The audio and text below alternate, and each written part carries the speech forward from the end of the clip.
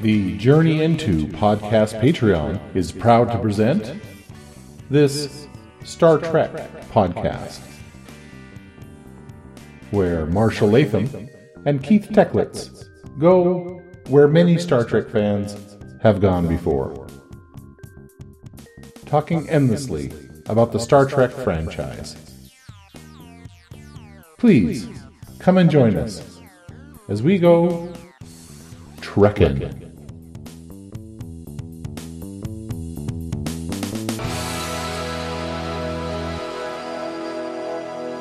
Well, hello everybody. It is time to once again talk Trek. This is the latest episode of Trekkin, where Keith Techlitz and I, Marshall Latham, talk about Star Trek. Every Star Trek. All the series, all the movies. And this time, it's time for another movie. Yes. Star Trek Into Darkness. Dun, dun, dun. I remember thinking that was a very, very strange title. Right? Once you watch it, it makes a little bit more sense, but still, it is a little odd. Yeah. I mean, I get it, but I was excited to watch it. I remember waiting for it to show up. I think that just speaks to my enjoyment of the first Kelvin movie. Yeah. Yeah, I mean, that one got everybody back into Star Trek again and that's why we have new series. That's why we're talking about it. There's video games now and books galore still, so just gave us a whole new world to go on to. It did. Do you play the games? I have played some of them. I've played a little bit of the PlayStation. I can't remember what it is. It's Bridge Crew, I think, and that one's pretty fun. It's supposed to be for VR, but you can play it on PlayStation 4 without VR. And okay. Yeah, you can be the captain or helm or weapons and all those kinds of things, and if you've got a group of people that can play together online, it's a lot of fun. Yeah, that would be fun. Kind of a team effort to run a ship. Yeah. Yeah. It can turn into Overcooked every once in a while, which I don't know if you've heard of that game. It's the cooking game that turns into all of a sudden Hell's Kitchen, where everybody's just yelling at each other. Oh. So, that's funny. Good communication is key, and trusting other people. So, is there a Star Trek equivalent of Leroy Jenkins? there is a Star Trek Online game that there probably is something like Leroy Jenkins going on with it somewhere. Leroy Jenkins. That anniversary just hit. Oh, did it? Of that, yeah. I just saw that like a week or two ago. Red Shirt Jenkins or something like that. Right. Okay. Well, I guess we should settle into the movie. I guess, can you set the stage for where we're at, based on the first movie compared to the original series and whatnot? Right. So it's kind of like a preliminary expedition for the Enterprise with Kirk and his crew going out and doing a little bit of exploration, but it seems like they're just trying to figure out if they're ready for the traditional, what we think of as that 5-year mission that Star Trek's known for. And so it's kind of a preliminary test for that. And so Kirk's still captain, although he's the youngest captain, in the fleet, and here he is on the flagship of the Federation. And I mean, his crew still doesn't entirely trust him, all of them at least. Spock kind of does, and everybody else kind of does at the same time, but there's still kind of this question. Like, he's just never faced loss, almost. So Spock and him butt heads a lot and don't quite understand each other. And you pick up on that, and Bones makes his sarcastic comments about it, and it plays off pretty well. So it's just continuing on, just learning to become the crew that we all know and love. Right. It's the same crew, however, things have changed in this timeline because Kirk's dad was killed when he was born, Right. and Vulcan was destroyed by Nero, and so things are a lot the same, but a lot different as well. Right. So we open up this time, and this is actually my favorite part of the entire movie is this opening scene. And you see a volcano, and it looks like it's about to explode, and you see all these aliens around it. And then you see two figures running away from what appears to be a temple. And it's kind of... It's an homage to that scene in Indiana Jones, Raiders of the Lost Ark, where he's running away from the natives with that little golden idol that he has as he's running. Yep. And they're like throwing spears at him and everything. And you come to find out it's Bones and Kirk, and they're running as fast as they can, trying to get away and get everybody to chase them. That was the whole idea, was get everybody to follow them, because they know that the volcano's about to explode and they're trying to save these people. So they stole like their most holy document, their religious, iconography, basically their Bible type of thing, and ran away with it so everybody would chase them. And as they're running, at one point they stop and they hang they don't stop, but they quickly hang this document up on a tree or something and keep going. So a lot of the ones chasing them stop and, start kneeling and praying before this, while a few more are chasing after them. And then they come up to a cliff, and you find out they jump off this cliff and go into the water and then swim down to the Enterprise, because the Enterprise is hiding in an ocean on this planet. And as all that's going on, Spock, Uhura, and Sulu, I think, is it Sulu that's piloting? Yeah, I think Sulu's in there, yeah. With in the shuttle? Okay. And so they're piloting in the shuttle over the volcano, trying to set off this new scientific volcano freezer that'll stop it from igniting and erupting and destroying this whole civilization. And so as they're trying to do that, things go awry. The shuttle has to veer off, and Spock gets cut loose from it, and he lands basically in an active volcano with this item. So everybody else gets back to the Enterprise, and they're like, well, we have to save Spock. And Spock's like, no, it violates the Prime Directive. We can't let these people know that we exist. They're not ready for it. And Kirk's like, you just don't get it. Of course we're going to. And basically pilots the Enterprise into the volcano in order to beam Spock out. As his scientific freezer of the volcano hits and the eruption starts, so it stops the eruption.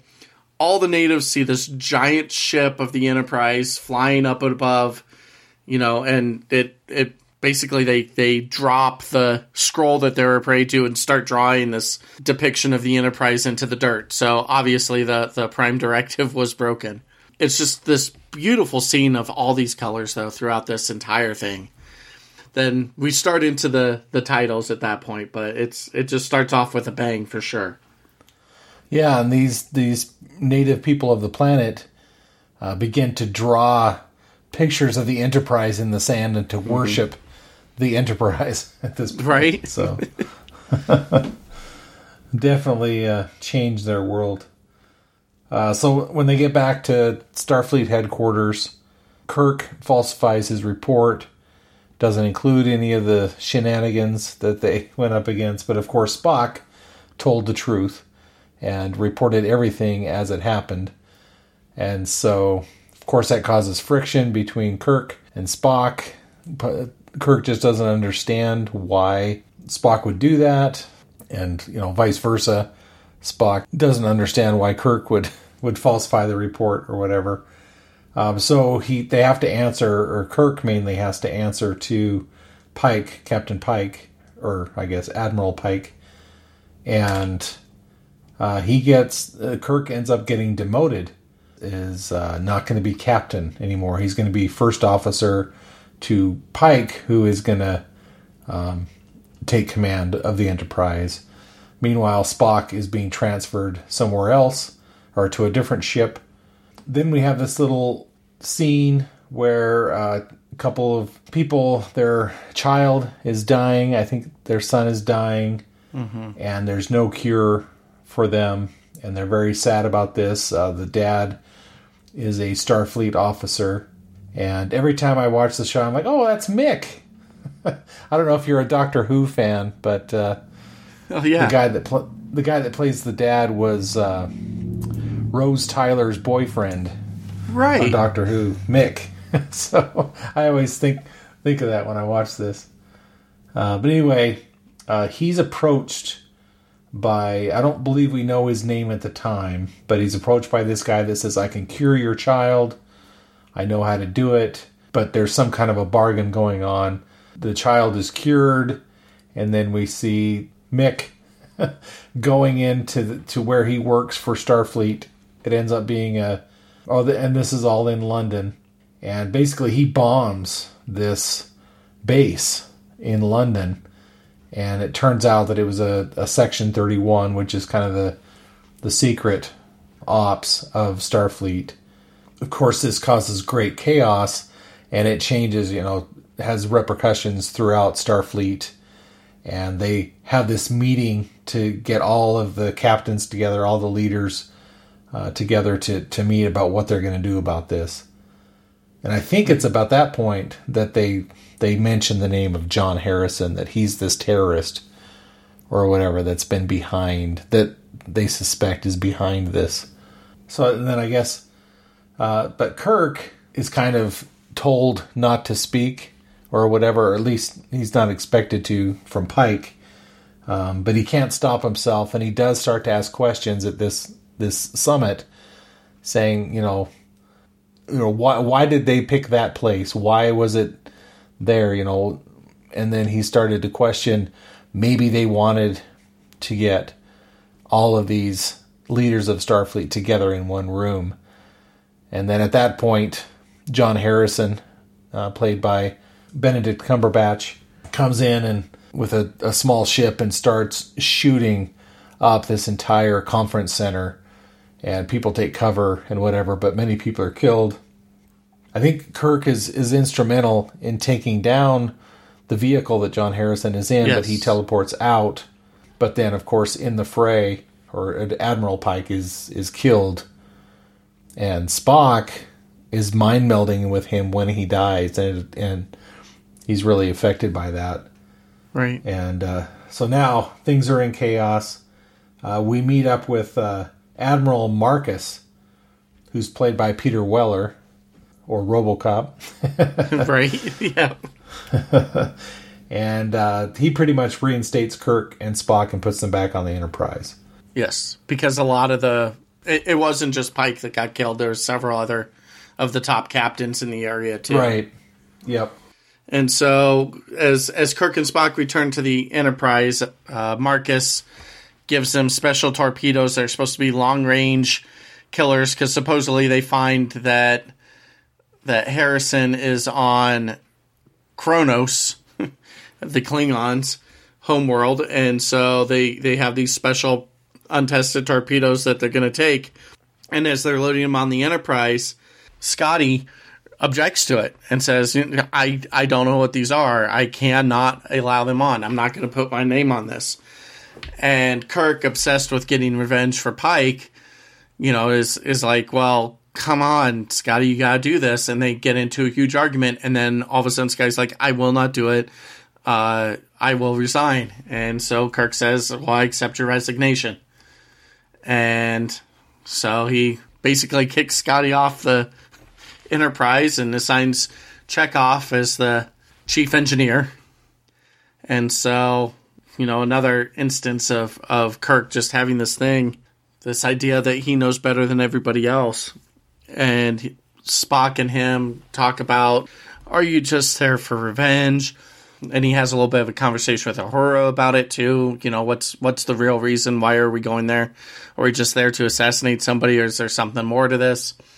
And you see that starting to take its toll on Kirk, as before he wanted just straight up revenge, and now it's more like he wants justice, which is a highly different thing. So as they get close to Kronos, all of a sudden the Enterprise's warp capabilities become disabled, and they are trying to figure out what's going on with the Enterprise. They're just outside Klingon space, and so Kirk says, well, all right, then we will take a shuttle and we'll go down and we'll capture Harrison and we'll bring him back and we'll bring him to justice. They captured some kind of like smuggler shuttle or at one point or another. Right. It's Kirk, Uhura, and a couple red shirts that are going down. I don't even know if we learned their names. They're just a couple security guys. And Spock. And Spock, yes. And they go down to the Klingon planet, and there's this huge battle between... They basically get cornered by the Klingons and forced to land, and they're just about to, pay the price for it. And then all of a sudden Harrison shows up with like a huge Gatling gun type phaser thing, and he starts shooting away, and the Enterprise crew basically does a little bit against the Klingons, but this guy all by himself is taking them all out, several ships and everything. And you catch the whole crew of the Enterprise just staring at him every once in a while. And so they say, we're gonna kill you with these special torpedoes if you don't, because Sulu's playing a little bit of a chicken up as the captain of the Enterprise. And he's like... Right, yeah, that was pretty cool. Yeah. And so he's playing chicken with Harrison, tells him, surrender or else we're going to fire these torpedoes at you. And so Harrison says, how many torpedoes do you have? And they're like 70-something. He's like, okay, I surrender.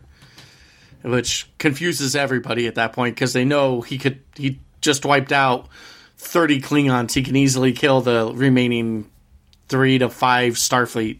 It's not a tough situation at that point. Well, a couple quick things on Kronos is that, Uhura does try to go out and talk to the Klingons because she's the only one that can do that, and tries to make peace with them before everything erupts into the battle. Right. And so she was pretty brave to do that. And then when they capture Harrison, Kirk, still mad about Pike being killed, tries to beat up John Harrison. Right. And John and he just stands there and takes every punch that Kirk can throw at him. Yeah. And he just keeps hitting him in the face, hits him all over the place, and John Harrison just takes it and doesn't even affect him that well, until Kirk is pretty much wiped out. And I really wanted him to try the double-fisted punch, but he never did it. Yeah, that would have been a good one. Yeah, or like one of those from below, coming up with the 2 fists or something like that. Yeah. That would have been good. But but yeah, Carol Marcus, you're right. She shows up on the Enterprise. I don't know if I can't remember if she stows away or if she comes on a shuttle. She gets transferred, but doesn't say who she really is, and there was no real transfer. It was just like some fake paperwork until she could get on there. Right. And they were underway. And then we learn that she's Carol Marcus, the Admiral's daughter. Right. So, once Harrison's on the Enterprise, he's really fixated on these torpedoes, and he tells Kirk that they should examine them and find out exactly what's inside of them. Like he knows something that they don't, kind of thing. And even though he's played here, or he goes to sickbay at first, I think. So Carol Marcus knows about these torpedoes, and her and Dr. McCoy, she requires them because she found genetic material or something like that in there. So there's this whole suspenseful sequence where they're trying to open up the bomb and not set it off and die in this situation. But when they do finally get it open, they find out that there are humans cryogenically frozen in these torpedoes. I mean, the torpedoes have a payload and they will explode if detonated, but there's also these people inside of the torpedoes. And then we learn that John Harrison is not John Harrison, that he is actually Khan Noonien Singh. Oh. And and we know him well because the last movie we talked about on here was Star Trek II. Wrath of Khan. Yep. Yeah, and this was a huge deal. A lot of people suspected that Khan was going to be in this movie. Mm-hmm. And J.J. Abrams denied it, and a lot of stuff. It's like, no, this is a totally different character. But of course, It actually was Khan. And so a lot of people were bothered by that. And I agree in some point. We'll talk more about that at the end. Yeah. Unless you have something you want to say about it. But no, you're good. We'll let that lie for now. So yeah, we can cover that.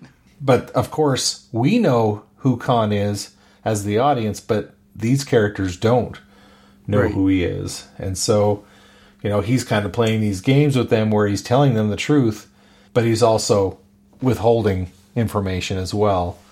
And he has his own agenda going here. But we learn the story, of course. Khan Noonien Sung and all these people were genetically engineered way back when. If we go back to the original lore, it was in the 1990s. They were sent off, cryogenically frozen, and sent off Earth instead of just being killed during the eugenics wars or whatever. But in this timeline, Admiral Marcus went out and sought out Khan and his followers, and he woke up Khan from his sleep, and Khan helped him develop all these advanced weapons, these torpedoes, and we'll find out there's more technology that was developed with Khan's help.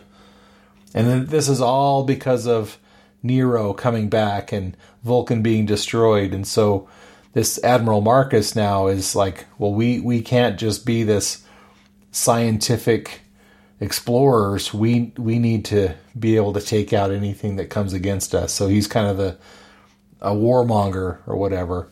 And he was trying to set off a war with the Klingons by sending the Enterprise to Kronos and all that kind of stuff. So a lot of stuff is revealed at this point. It's actually kind of interesting. In this one, you've got Section 31 kind of leading this charge of, because the Vulcan homeworld was destroyed, you got to become military. And then in Picard, it's almost the same thing. The Romulan homeworld gets destroyed, so you have to become military for Section 31 too. It's an interesting parallel there. Yeah. The only other thing I think you forgot was that Khan gave Kirk a set of coordinates that is somewhere near Jupiter. Oh, right. And Kirk calls a drunk at the bar, Scotty, and says, hey, I need your help. Go check out these coordinates at Jupiter. And Scotty does, and somehow just in his shuttle sneaks into a covert Starfleet facility and gets on a ship. Meanwhile, the Enterprise now has this Khan problem, and they resolved everything, so there's not a war with the Klingons at this point. They killed some people, the Klingons were killed by Harrison, but they don't know that that's, Starfleet or the Federation that did that. The Klingons don't. So the Enterprise got repaired enough. They discovered that it was some purposeful sabotage. Thank you. That was the word I was looking for. Sabotage that screwed up the warp engines. And so as they're getting ready to get going and leave, all of a sudden a giant warp signature shows up, and they're like, okay, well, let's shields up, let's prepare. And all of a sudden out of nowhere comes this giant Starfleet vessel, the USS Vengeance, and it's Admiral Marcus. And he says, give me Khan. And so Kirk is like, no, you tried to start a war. This is all play. You're not innocent in this. This is your own fault. And he tries to flee with the Enterprise because they were able to get their warp engines repaired enough and try to flee back to Earth to expose everything. But the Vengeance is able to catch up and shoot at the Enterprise in warp. And it's a devastating scene because Kirk was proud before where he's never lost a crew member before, and all of a sudden here you are, Starfleet firing on their own, and it rips open part of the Enterprise hull, and you see these crew members flying out into warp in space, obviously to death. And so it knocks them out of warp, and they're somewhere near in our solar system at least, but still, not close enough to get to the rest of Starfleet and let them know what's going on. They're damaged. They don't have a whole lot of things that they can do, and so they're trying to figure out how to do it. Out of nowhere, Carol, says, "Hey, I'm your daughter. You can't do this. You can't just take these." And Marcus is like, "Want to bet?" and transports her to Vengeance. And then he orders the explosion of the Enterprise, the destruction of it. And instead of that happening, as these giant cannons are zeroing in on the Enterprise, all of a sudden they lose power and everything stops on the Vengeance. And we find out that it's Mr. Scott. Right. On the Vengeance who did this, infiltrated the ship and was able to do all of that. And so Kirk goes and gets help from Khan and says, the enemy of my enemy, and he probably knows a little bit better than I do. And so they do this crazy ship-to-ship space jump where they shoot out of airlock of the Enterprise to try and get in an airlock of the Vengeance with all of this debris from the Enterprise in between them. Yeah. And basically Kirk, said, well, we'll surrender. And so Spock, in the meantime, talks to future Spock, our old Spock, Leonard Nimoy that we know, and says, "Hey, I know that you don't want to tell me anything about your past, but do you know if you've ever had a run-in with Khan?" And future Spock says, "He is the most dangerous person we have ever run into. He cannot be trusted." And so Spock calls to Dr. McCoy and anybody else they can and brings them over to the torpedoes, and that they're going to work on something, but he doesn't say what it is yet. And so then Kirk and Khan eventually get onto the Vengeance with Scotty's help and some good timing and a really cool scene that it's just kind of crazy, though, too. Just so much that was going on there. Yeah, for sure. It kind of reminded me the way they were doing trajectories and stuff and talking about it and the math and doing all these things. It kind of reminded me of Apollo 13 and how to get those angles right for re-entry and all that kind of stuff. Yeah. Except it was just these guys free falling through space, between the two ships. Yeah, it was kind of crazy. Yeah.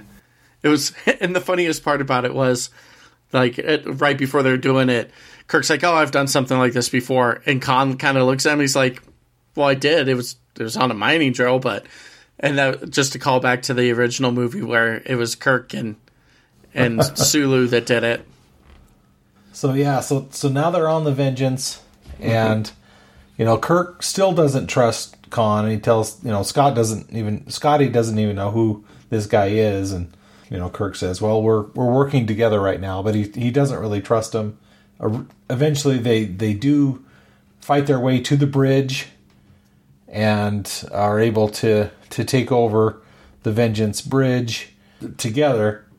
But then as soon as they have the upper hand, Khan, has his own thing, and he goes in and he just brutally kills Admiral Marcus right in front of his daughter. It's pretty brutal.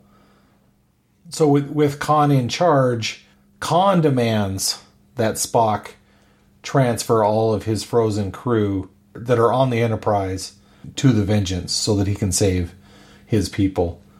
Spock complies with that, and he transfers Kirk and everybody back to the Enterprise, but then he immediately opens fire on the Enterprise and is going to destroy them. However, because Spock was warned, he removed the people out of the warheads and just sent the warheads over to the Vengeance, and he detonates those, and it comes close to destroying the Vengeance, but it's severely crippled. However, now both of the ships are in danger because they're both caught in Earth's gravity, and they start being pulled down, and they're pretty much gonna not only get the ships destroyed, but do a lot of devastation on the surface of the Earth as well. Right. In order to get back, to get the warp capabilities and just the ability to get out of Earth's gravity, they have to go in to the reactor to make a change. There's been some part of that needs to be adjusted, and so Kirk enters the radioactive chamber, very similar to Spock in the Wrath of Khan, It's much more elaborate here, where he has to climb up on top of this huge mechanism and align these reactors or whatever. But he's able to do that. He's able to get everything back, but he's been exposed to all this radiation, and basically sacrifices himself to save the Enterprise. And of course, once all of that is done and the Enterprise is safe, Spock learns what Kirk has done, and he goes down just before Kirk dies. Again, a parallel directly to the Wrath of Khan there. Right. And we'll talk more about that in a minute too. Yeah. But just following through with the plot here, basically Khan is able to steer the Vengeance to crash into San Francisco. He wasn't able to save it from crashing, but he was at least able to, because now his goal now is to destroy Starfleet. And Spock is pretty pissed off now. His emotions are coming to the surface. He's been a little bit on edge since Vulcan was destroyed. And anyway, so he now wants to go and kill Khan. And so he beams down, chases Khan through San Francisco on all these different ships or whatever that are skimming along the surface. And, his purpose is to kill Khan, destroy him. One, because he's dangerous, but also because Kirk has been killed. Right. However, meanwhile, back on the Enterprise, McCoy figures out that Khan's blood, has properties in it or whatever that would help to heal Kirk and save Kirk's life. But they can't really get that message to Spock. So eventually Uhura transports and convinces Spock not to kill Khan, that they need him. And so that's kind of the resolution. At the end, Khan is defeated. They put him back in the cryogenic chamber, and along with all of his people. And so all of that's been resolved. And then we do see that Kirk, his life is able to be saved because of Khan's blood. And that's pretty much the end of the movie. However, we do learn at the end here that, we have Kirk speaking at rededication of the Enterprise. And then they are going to embark on a 5-year mission to go explore space, similar to what they were doing in the original series. And that's how we end. What was your general feeling about the movie? Well, J.J. Abrams learned his lesson on the lens flares. They were not nearly he did in this one nearly as much, and it was the better for it. I mean, visually, this is a very beautiful movie and a very beautiful Star Trek movie at that. The colors are great. The ship just looks amazing. So many times when you see the Enterprise going and flying, it just looks so cool.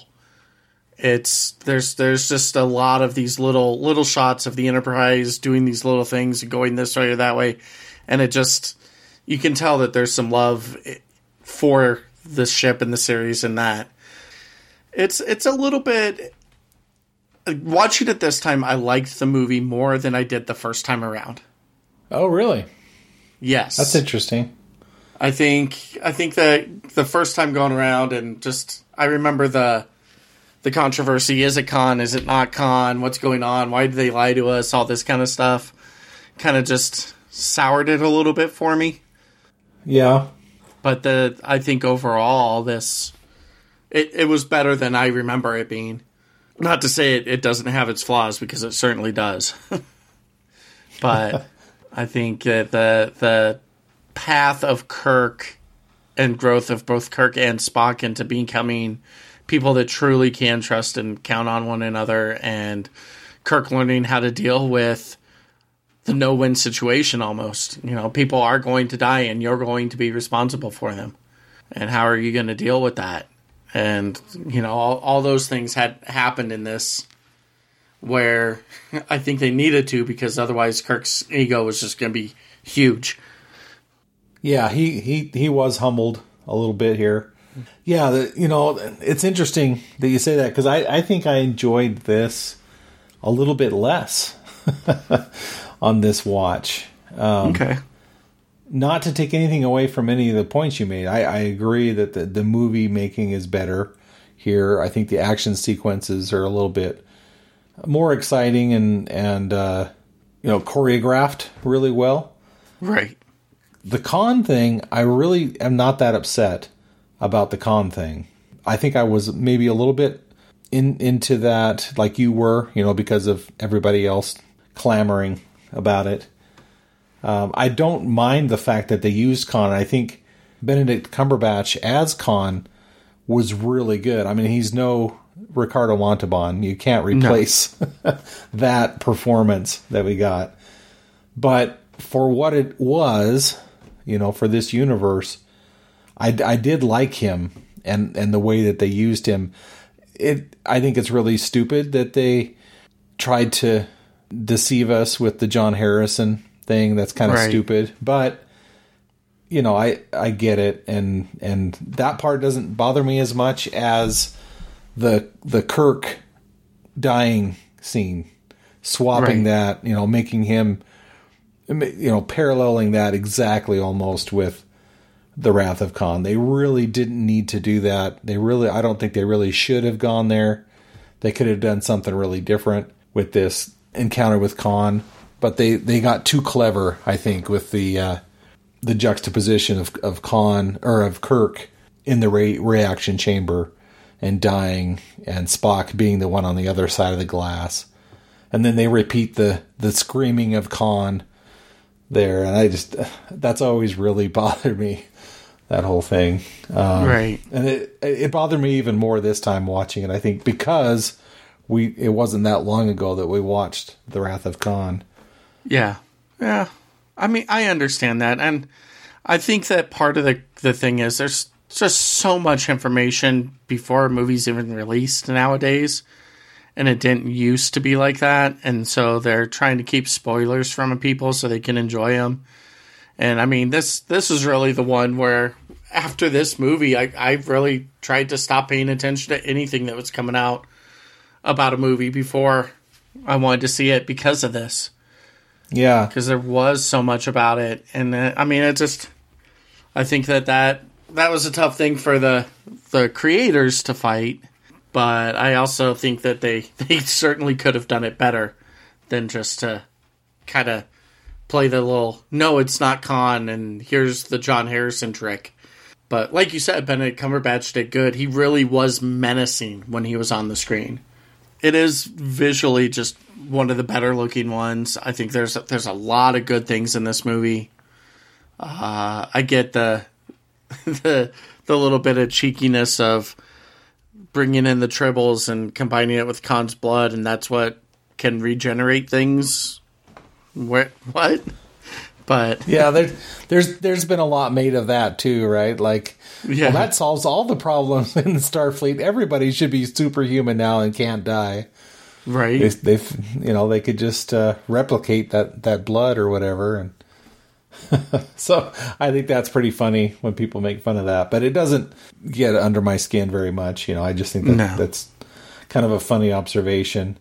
The other thing that kind of bothered me about this movie was how glib Kirk is, especially at the beginning of this episode. Mm-hmm. Like, if you really think about it, would William Shatner Kirk bald-faced lie about what they did on the planet with the volcano and revealing the Enterprise and all that? I don't think he would have. I think, the Chris Pine version was a little bit too cavalier. Agreed. I think that was a problem with characterization there. They didn't understand. Kirk wasn't just a smartass. He did honor Starfleet and all that. And yes, he did bend the rules, and he did, he was a cowboy and everything. But at the same time, I don't think he would have been that disrespectful to bald-faced lie about everything that happened. So. Yeah, I agree with that. I mean, Kirk had some pretty strong ethics and morals, and yeah, the one time he cheated was against something that arguably you could say was cheating in the first place. So, right. Yeah. The Kobayashi Maru, but that's its own thing. Some things that other people bring up too is the cheesecake moment when we get a flash of Carol Marcus changing her clothes, which is unnecessary. Yeah. Absolutely unnecessary. The only reason they did that was for the trailer, right? Yeah. Flash a hot body for 2 seconds, and it didn't add anything to it. There was... Yeah. And then it was interesting to watch the scene where they go down to Kronos, because I remember kind of rolling my eyes along with a lot of other people when the only character development that Uhura had was that she was mad at her boyfriend. Right. Because her and Spock have that little spat or whatever as they're going down to Kronos. And I agree with that, but it didn't bother me as much this time as it had previously. I don't know why, but... Right. Maybe because it wasn't very long or whatever, but... Yeah. I mean, she does come back and is the hero at the end, saving Spock and then stopping him from killing Khan so that Kirk could be saved too. So, I mean, she played a pretty big part in that. Yep. But yeah, I mean, there wasn't a whole lot of other things that she did. But, I mean, hell, Chekhov and Sulu were virtually non-existent in this movie, it felt like. Yeah, that's true. I mean, Chekhov, when he was forced to be the engineer, had the little bit of stuff going on there. But, not as much. Oh, but I do have to give... I love Simon Pegg, man. Oh, yeah. Every scene with him in it is great. As he does a great Scotty, and especially in the bar scene when he's there with his little green buddy or whatever, and Spock's calling him up, or Kirk's calling him up. Right. And he does a great job. He really is an asset, I guess, to these Kelvin movies for sure. Right. Yeah. Everybody on the crew is well done. Yeah. Again, Carl Urban as McCoy does an awesome job, and yep, good stuff. And I guess one more. I really did like the Admiral Marcus angle of this. It's like the what if scenario. What else changed because of the change in the timeline of Nemo? No, not Nemo. Nero coming back and causing all this destruction.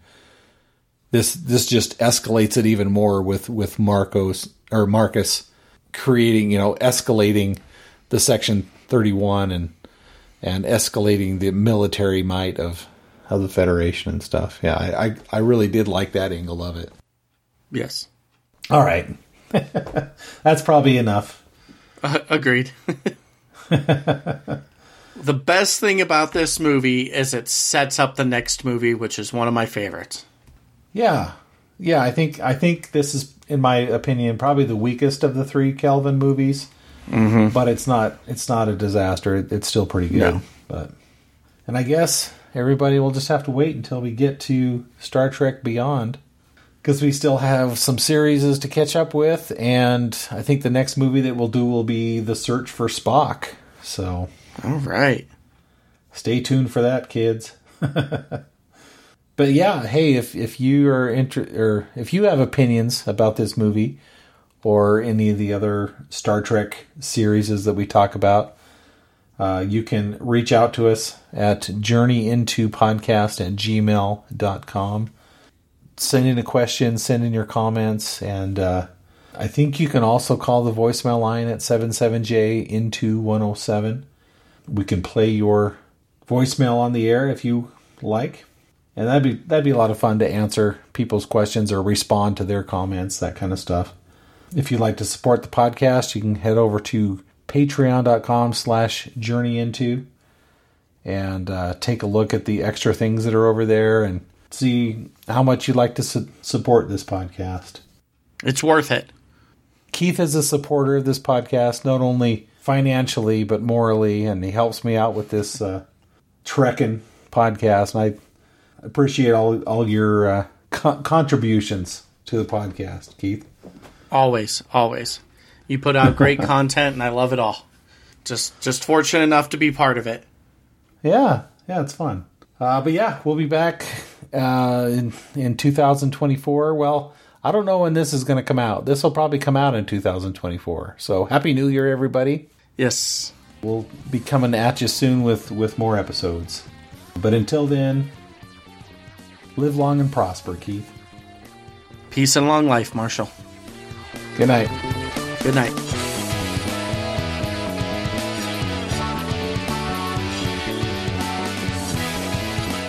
The Trekkin podcast is produced under Creative Commons Attribution, Non-Commercial, No Derivatives license. This means that you can share it with whoever you would like, but please do not change it or sell it, and give credit to the source of the audio.